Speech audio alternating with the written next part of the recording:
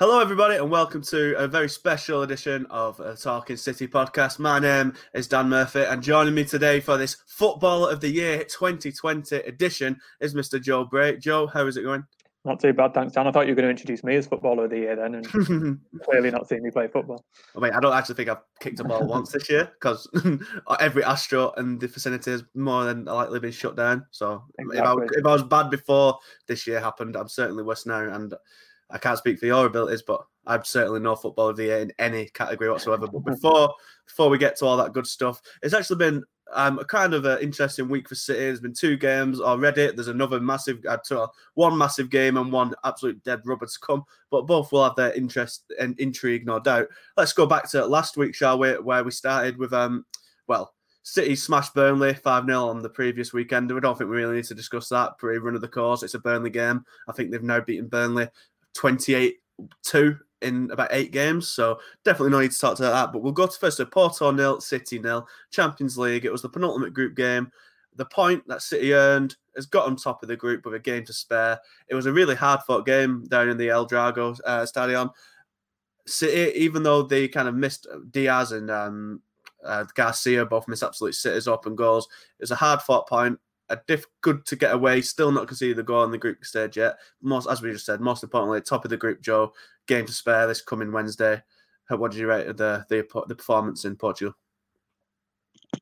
Pretty dull, wasn't it? There was it was more of a game of what it meant rather than what actually happened, because City got the point they needed, Porto got the point they needed, and I think both teams were quite happy with that.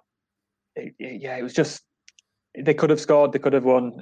Jesus' header was offside for a pass about 4 or 5 passes beforehand that didn't really impact whether the goal was going to go in or not. It was, all of these games at the moment, the Burnley game, the Porto game, and the Fulham game at the weekend, they're all opportunities for Guardiola to rotate, rest some of his players, and he did that in Porto. I think a couple of players didn't travel at all. A few remained on the bench, and that's the most important thing, really. They got the results. They're getting the results.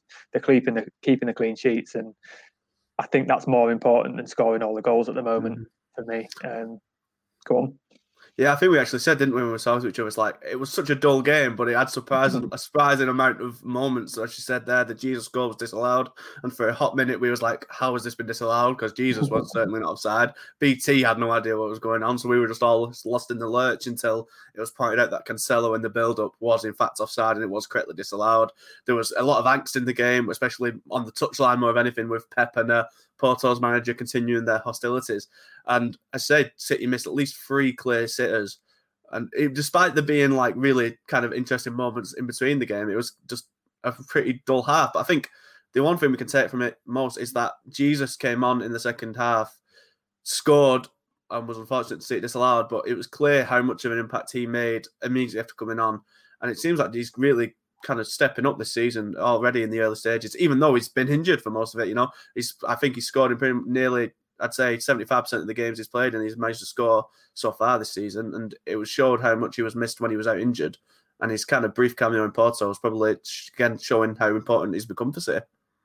Yeah, definitely. I think he's still got a bit of work to do on his finishing, but that was the type of performance that you want from him, to come in, just make the impact, lead the line. He gave City so much more shape in that game because they were playing without a striker up front, really. And when he came on, he gave City a point to aim for, and it paid off with the goal that was disallowed for nothing that he did wrong. I'm a big fan of Jesus. I think he's a really, really good player.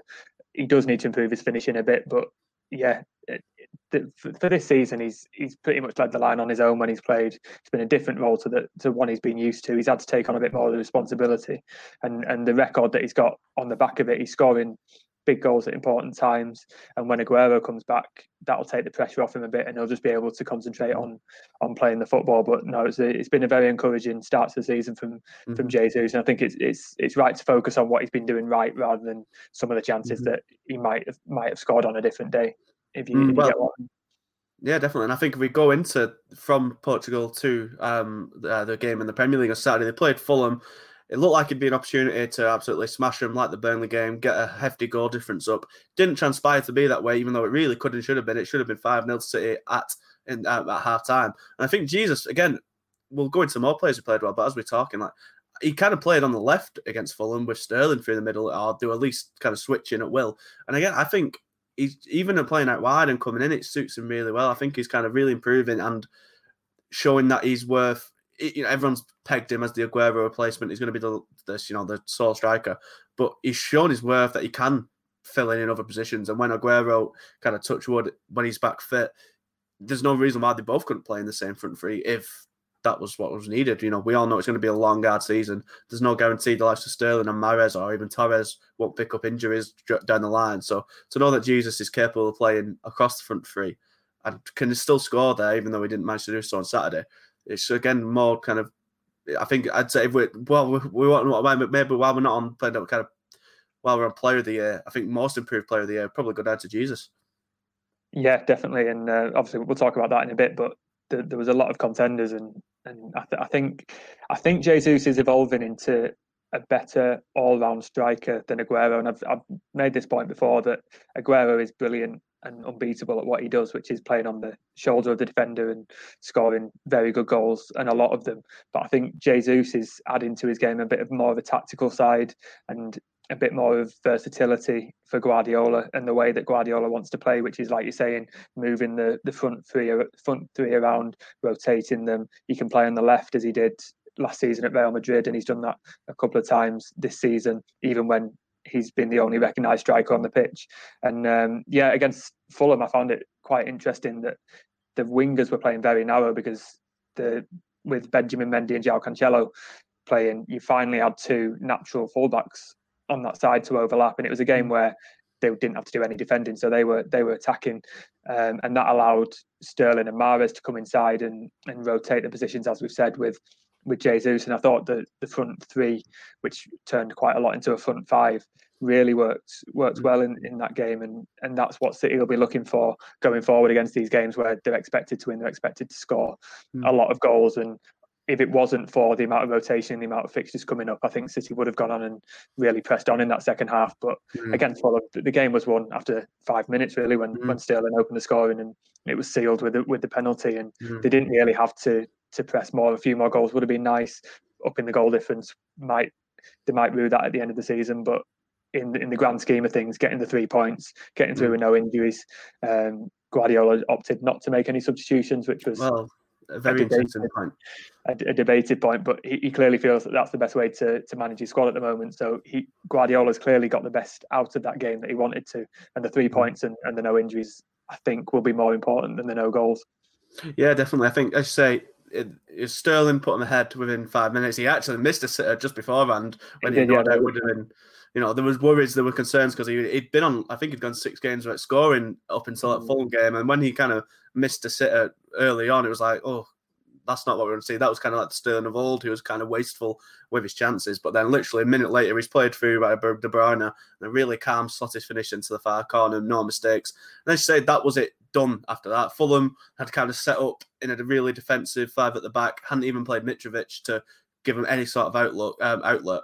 And when you set up so defensively, if you kind of succumb to a goal so early, it's really hard to then try and step out and then try and go on the offensive. And City had an absolute ball. They just completely dominated. It was almost like it's the kind of City performance you were used to from maybe not even last year, but the season before, this last time they won the title. Just no doubt whatsoever that they're going to win. It's the first time in the Premier League this season that they've actually won twice on the bounce, which 9 games in is quite astounding for how kind of ruthlessly consistent City have been for so long. So with this performance, coupled with the Burnley 5-0 win, are we kind of seeing them kind of slowly getting back to the best? It was such a disruptive pre-season, as it's been well documented, the injury issues they've had. There's not been, I think the Burnley game was the first time he had every player available to him. And of course, that's already kind of not happening anymore because Aguero's back out injured again. But it seems like he's now got a full kind of pretty much near full squad to choose from, plenty of options.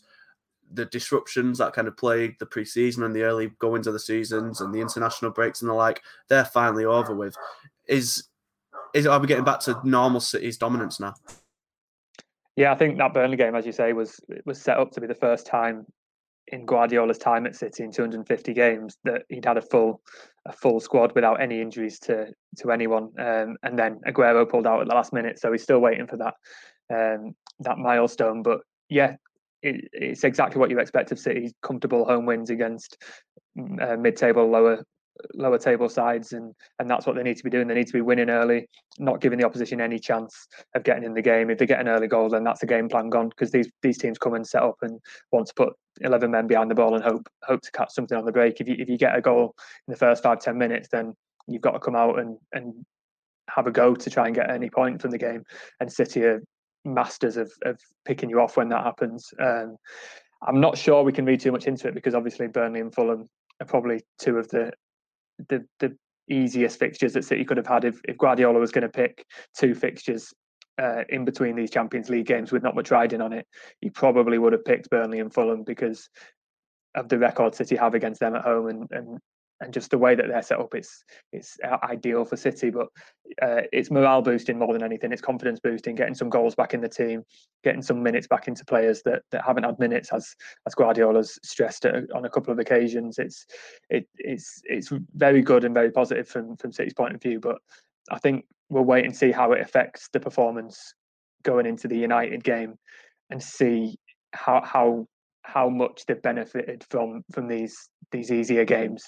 And then we can start talking about if they're back to the best. I don't think you can read too much into games that if they lost, it would be a massive shock. Definitely. Well, I say, like, I can only apologise, listeners, if you hear my dog barking in the background. She's a pesky old girl, and there's not much I can do to stop her. But as you said, speaking of easy games, we've got Marseille on Wednesday. Nothing riding on it, absolute dead rubber. I feel like it wouldn't be out of Pep's kind of moral obligation to the sport to kind of still play a relatively strong side, but he should be going like as many academy players as possible. Scott Carson, players like Zinchenko, who maybe need a bit more fitness in game time. This should be a really kind of, especially when it's at home as well, there's no travelling, this should be an opportunity to rest most of his key players ahead of the Manchester derby on Saturday, which could, and has been over the last couple of seasons, quite a tough fixture for City. Yeah, I think the fact that Marseille won in the last game and can still qualify for the Europa League will mean that Guardiola might go a little bit stronger, just so he can't be accused of taking it easy, or, as you say, the respect to the competition. And that's absolutely right. I think after the game at Fulham, he said the players who were left on the bench, who didn't come on, he didn't make any substitutes, obviously. He said that they're probably going to play. So that's still going to be a fairly strong team with Bernardo, Foden, Aymeric Laporte, who's not played in 4 games, Fernandinho, Eric Garcia. There might be room for Nathan Ake to make his return from injuries, Zinchenko, as you say. So it could still be a strong team, but if he didn't make any substitutions against Fulham, you'd expect him to make all 5 against Marseille and bring on some of those academy players, as we say. And he's used the Champions League and those extra 2 subs in the Champions League to bring on Felix Nemecha, Tommy Doyle, Cole Palmer already this season. So I can't see any of the players that he wants to play at United playing a full 90 minutes against Marseille, but I can see him going fairly strong.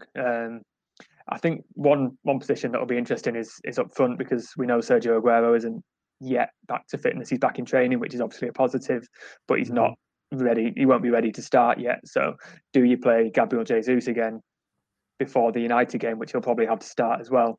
Or do you perhaps bring in someone like Nemecha or Cole Palmer? Liam Delap isn't eligible, so he would have been quite an obvious one. They've not registered him. I think it's an age issue.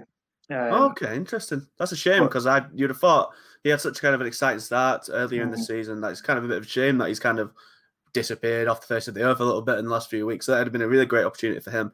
Yeah, it wouldn't surprise me. He's knocking the goals in for the under-23s, and on Tuesday the under-21s are playing in the fantastically named Papa John's Trophy at Tranmere. So we'll probably get an indication of who might or might not be involved.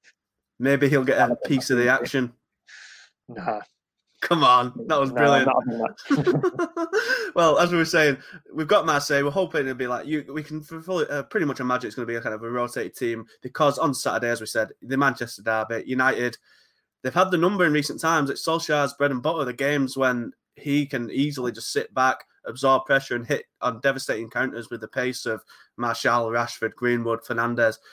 This is a game that suits United more than pretty much any other, and one that City have found it hard to kind of negotiate in recent times. Coincidentally, it's a year to the day when United won 2-1 in the Manchester derby in the Premier League. It's good. It's got an I think the interesting dilemma where Guardiola goes with here is centre back. Like John Stones has had an absolute redemption over the last few weeks. He's only conceded once while he's been on the pitch all season. 5 out of his 7 games have been clean sheets, and the other 2 was 1 shot on target against Wolves, and then he'd come on in the last minute against Porto, and Porto had scored in the first half. So he's been pretty much near unresponsible for any goals so far this season. He had a minor blip against Fulham when him and Ederson had a bit of a mishap, and the ball went perilously close to playing in the Fulham striker after a pass back. But does he start? Does he keep his place alongside Ruben Diaz, or does Laporte kind of come back in? Who you do imagine Diaz and Laporte is the long-term first-choice partnership, but you can't knock Stones for the way he's been playing. No, not at all. He's been sort of the ideal response that you'd want from a player who's not been in the side. He's really seems to have fought his way back on the training pitch. And it was interesting that before the game, before the Fulham game, Guardiola was asked why is Stones playing and why is Laporte not, and he spoke about the effort that generally all players are putting on the training pitch. So that seemed to me like maybe a little bit of an insight into why Laporte's not been playing.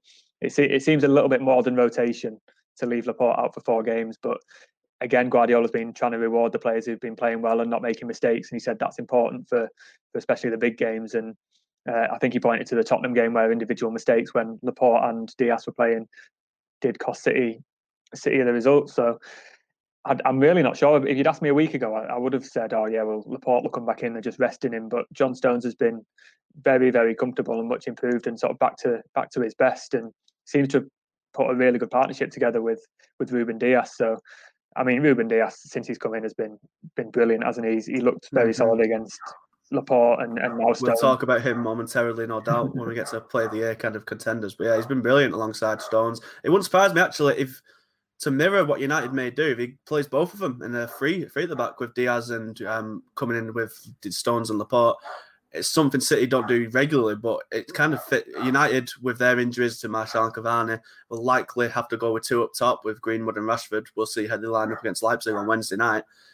It could be a taste of, City kind of adapting to United and kind of playing their way to kind of cancel out their counter-attack potentially. Yeah, it's going to be another one of Pep Guardiola's probably going to try and outthink Ole Gunnar Solskjaer, and 3 times out of 4 last season that didn't work. So it's going to be a fascinating battle because neither team can really afford to drop points. Both teams really need to get back into the top 4 and stay there really. So it's going to be a really interesting one. And City would have to say, well, I would say are probably favourites going into it just because they've had these games to rotate and they've got a free game this week, whereas United have got to go to Leipzig, got to go full strength to try and qualify for the last 16 in the Champions League. But and again, United's home form has been pretty rubbish. So it's I really don't know how to call it, but I would say City are in a better position, and given that they've got a game against Marseille to really rest the players that they want to, and they'll be able to go into the Old Trafford game as full strength as they can be. I'd say City are slight favourites, but if you told me that come 7 o'clock on Saturday that United have won 2-0, I probably wouldn't be surprised. So again, it's anyone's games, and it's about who turns up on the day and who gets the tactics right. So on the spot, what's your prediction? I'm pressing you. I think it'll be. I think a draw. I think both teams will be a bit disappointed, and neither will be happy with it. But it's I think. Yeah, it's. You can tell from my stuttering and stammering that I don't know how to call it. Well, it's certainly going to be an interesting one. We don't know how it's going to go. We don't know what, it could all change in a week. We don't know what, both teams have games. We don't know who's going to get injured in that time.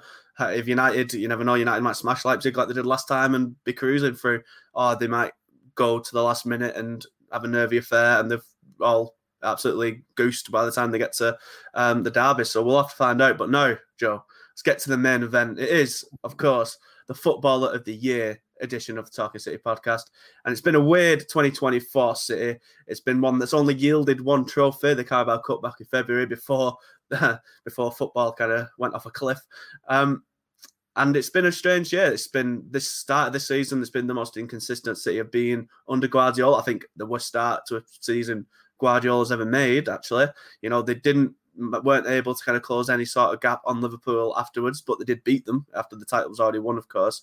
They lost in the semi-final of the FA Cup to Arsenal, who went on to win it, of course, and then Champions League went out in quite infuriating fashion in the quarterfinals once again. This time to Lyon. It's not been a vintage year for City, but regardless of that, there's still been a lot of good players. There's been a lot of good performances, and you've picked 4 nominees for City's potential Player of the Year. And first off, we'll go with Raheem Sterling. Why did he get your pick, and what's he done this year, do you think, after another free-scoring year, not only for City, but for England as well, establishing himself as one of the best players in the world, let alone the Premier League? How have you rated his 2020? Well, I think the first half, if we take the end of last season, which was obviously disrupted by the lockdown, but he continued where he left off from the start of last season. I think it was his best performing season in terms of goals and assists. I think he's really added sort of maturity to his game and reliability, and he is one of Guardiola's first names on the team sheet in those big games. And I think behind Kevin De Bruyne, he's been City's best attacker. With the likes of Sergio Aguero and Gabriel Jesus swapping around, he's been the reliable one, always there to knock in the goals. And for me, it's if you're thinking about a top 4, there's no doubt in my mind that Raheem Sterling is in the top 4 of City Players of the Year. He was along with Kevin De Bruyne one of the easier choices for my nominations. Mm-hmm.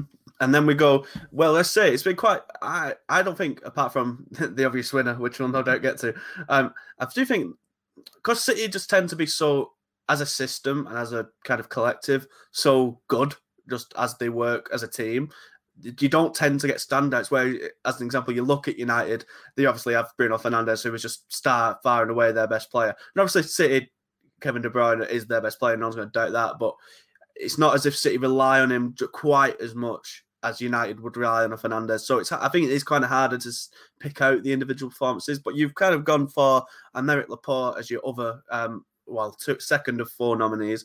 It was a strange year for Laporte. He spent the first half of last season out with a meniscus injury, after which ended up showing his importance. It ended up costing City the title, or at least the title race, because they just were nowhere near as good defensively without him.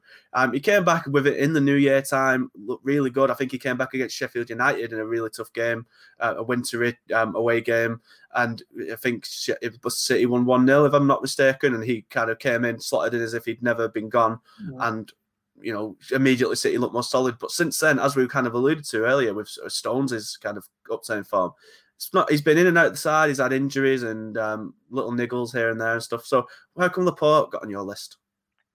Well, partly because I chose this list before he got dropped from the team. That old chestnut. In general, I think Laporte, you notice it when he doesn't play more than any other player.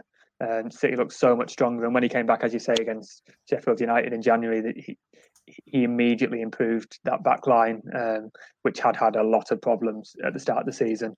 And then after lockdown, he was very reliable, and the amount of times you heard they missed him at the beginning of the season, didn't they? He's just a very, very classy defender. He took that into this season, the start of the season. When he returned from injury, he struck up the start of a very promising partnership with Ruben Dias, and until he got dropped, it looked like City's central defensive problems had been solved, or looked like, give time, will be solved. So mainly included for what he brings to the team and just how he improves everyone around him.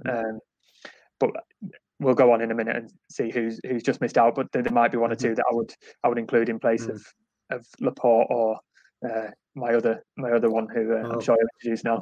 We will. And well, your third nominee was Riyad Mahrez. Now, while he's never been the kind of attacker that is kind of as efficient as your Sterling or Aguero, he's never one, I don't think, that's going to get you next level numbers, your 20 goals assist and 10, 12 assists year in, year out. But I think he's one of City's most kind of exciting players. I think whenever he's on the ball, he may never kind of be making as much like the decisive actions, the killer through balls, the tapping in at the far post and all that. But I think he's kind of always really fun to watch. He's always kind of on. I do believe, like with Sane, who was obviously injured for all of last year, only played one game, which was kind of a token goodbye, if anything.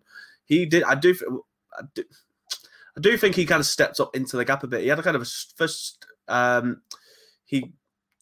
I don't think Sane was missed as much as people kind of say he was. Sterling went over to the left, filled in there, and it wasn't through a lack of goals that City lost the title. They scored more, or if not more, at least very close to Liverpool. It was the kind of defence that cost them the title, as we're all aware, as we've just discussed.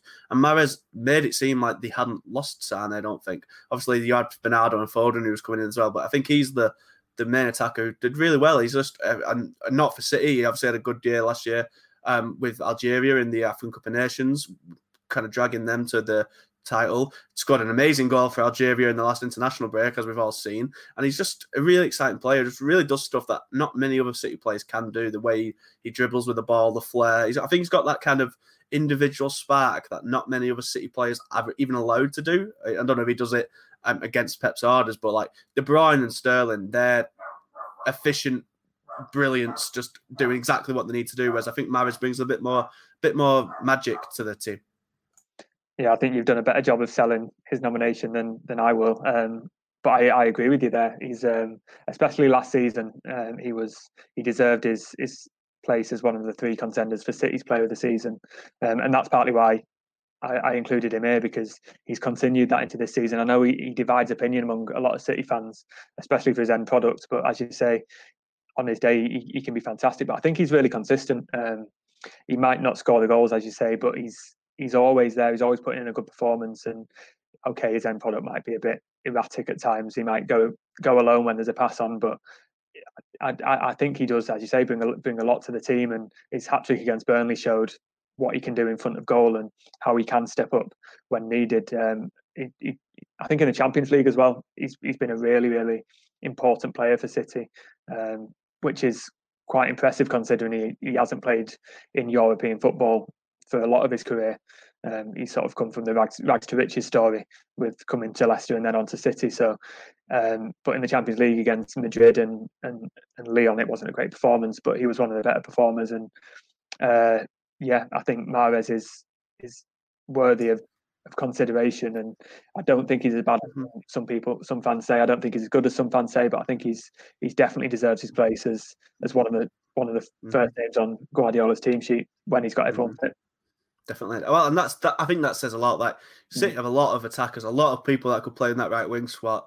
And apart from one game when Mahrez was inexplicably rotated and not even on the bench, was that not Liverpool? It was, yeah, but he's reacted perfectly since then. That was obviously a very strange one that kind of came out of nowhere. But as we say, like, aside from that one game, he's been like the first choice right winger when Foden could play there. Presumably Sterling could go over there. Jesus could if Aguero was fit. Bernardo, like Torres even, who came in this year and had an impressive start. Like, he's keeping a lot of competition out of the team, and I think that says more than anything like how important Pep certainly sees him. But we talked about him enough. We've alluded to him enough.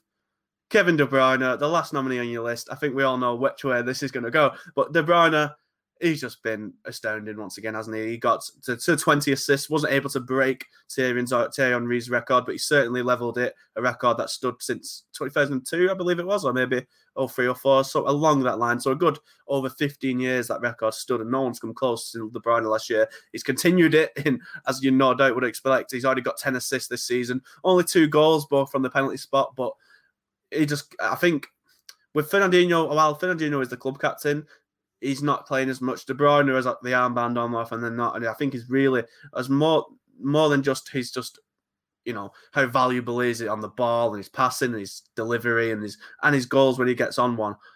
He's also stepping up as a real leader of the squad, I think. Oh, 100%, yeah. I think the performance that stood out for me was the Real Madrid away game. He was superb, and he obviously got a penalty, but he played a part in the other goal, and he was the best player on that pitch. And it was one of them moments where you're looking and you're thinking, okay, I knew he was good, but this is one of them games that he's really, really stepped up and said, right, this is my stage. I'm going to lead City to win at the Bernabeu. And he's continued that. He would argue that he's broken the record. Obviously, he said that before. He feels that the Premier League took 2 assists off him against Arsenal. I think I read that in 2020, no player has assisted more in the Premier League, and wow. No City player has got even half of what he's got. So, compiling this list was okay. Kevin De Bruyne's at the top, and then 3 other players who you can argue. But you'll ask me later on. But my winner is clearly Kevin De Bruyne. Yeah, it's not a real competition anyway. He's just I think after that he spent pretty much a year on the sidelines in 2018, and ever since then he's just come back with an absolute kind of vengeance. Just a man who's clearly looking to make up for the time he's lost. Just been relentlessly sensational. Even if he missed the penalty, was that against Liverpool as well? Off the top of my head, the De Bruyne penalty miss. Yes, it was. Yes. That's like seeing like Superman come close to Kryptonite. Whatever. It's like, oh, he is. He has got a weakness. He is human.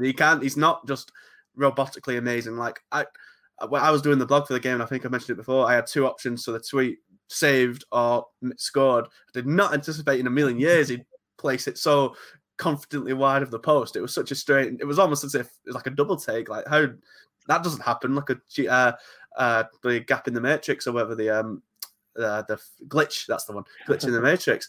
But yeah, he's just been brilliant. I don't think, as we said, we'll have our votes.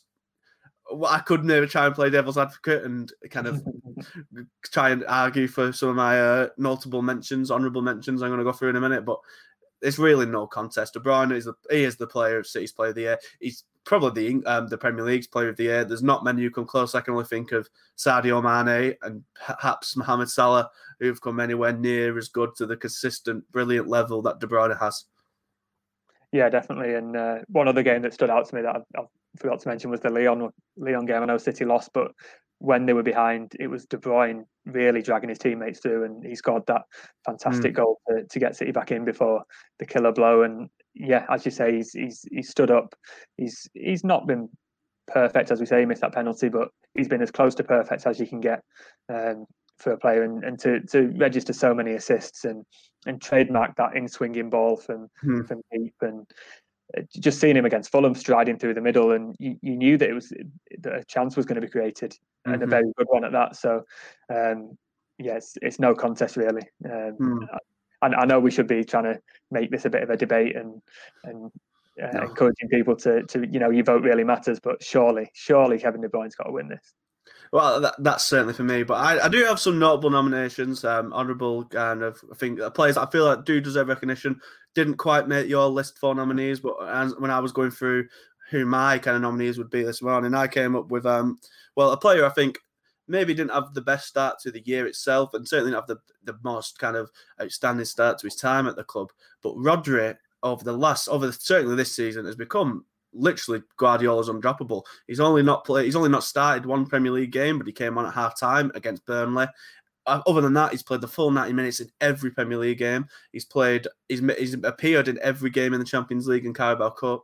He's become kind of, he was brought in on the unsurmountable task of replacing Fernandinho. And while, as he said in his own admission yesterday, they're not the same players, I don't think Rodri quite has the energy as Fernandinho had, or still doesn't get about the pitch as much, isn't going to be barging into tackles and really kind of putting himself about. But I think he's replacing him in another way. He's replacing him, I think the most kind of obvious comparison is kind of a Sergio Busquets type. He's sitting in that kind of 30-yard block between midfield. Oh, he's in midfield, but like the defence and the kind of attacking quadrant of the pitch. And he's just dominating it. He's controlling the play. He's tapping the ball along. And his positional sense, as I say, he's not a barger in. He's not a kind of a heart on the sleeve, get your blood pumping defender or tackler. He's a calmly intercept the ball, get it on its way. And I think he's really kind of solidified himself at City now. I thought it might have took him. I thought it took him a few months to get used to kind of the Premier League's kind of vigors, as it does. And every player who Guardiola signs pretty much has a spell of 6 months or so while they get used to his kind of methods. But I think, especially this year or this season so far, he's really kind of established himself as City's like new undroppable, really. Yeah, completely agree. He's the type of player that you get to 80 minutes of a game and you think back, right, who's played well, who's in consideration for man of the match, and you realise that he's not put a foot wrong, he's not mistimed a tackle, he's been helping out the defence, he's been bringing the ball forward from defence to the sort of attacking positions. The amount of times you see him drop into a makeshift back three while City are in possession, and I think his tactical awareness has come on a lot really in the last year, and as you say, he's been undroppable this season, and every time you think, right, okay, you've won the game now, you can rotate, he stays on. Every time you think, right, you've got an easier game at Porto, for example, you've won the group, give Fernandinho a go, no, he starts again. And I think his importance to Guardiola is really showing this season. So Yeah, Yeah. you're making me think that of all the players I could have included. Well, there's always next year, but I don't think. Well, I think that's kind of shows to his quality because he's never the player to earn Man of the Match awards. He's never the one you think Player of the Year awards because he's not flashy. He's not an exciting player. Even in his defending, he's not exciting. He's not, as we said, a Fernandinho who you can really tell the impact Fernandinho makes. The amount of running he used to put in when he plays, kind of his energy. He just goes kind of unnoticed, and that's when you know he's playing really well. Because I imagine if there comes a time in the season when he is kind of dropped or injured, I think his kind of the control City have on most games. Because even though they've not been most consistently winning and the problems in front of goal this year have been well documented, they've all pretty much always had control of games, and a big part of that is Rodri's just complete dominance in the midfield. My next nominee would be, or honourable mention, would be Kyle Walker. Again, when João Cancelo was signed in the summer of 2019, it looked like, oh, Walker, has he got some competition here? But it was never even in doubt. He absolutely held down his place, has continued to do so this year, and is just he's a bit more of one who's kind of culpable for a bit of a rick. He can make the odd kind of notable glaring error. His most notable one this year so far was actually for England when he got sent off against Iceland, I think it was. But he's just kind of, even though he's getting older, he seems to be getting better. Just completely nailed his place. And another player who's really kind of usually undroppable for Guardiola, but of course he was dropped on Saturday and cost my fantasy team, which was quite frustrating. But that is Pep for you. But again, it's another player I think has had a really, really solid year.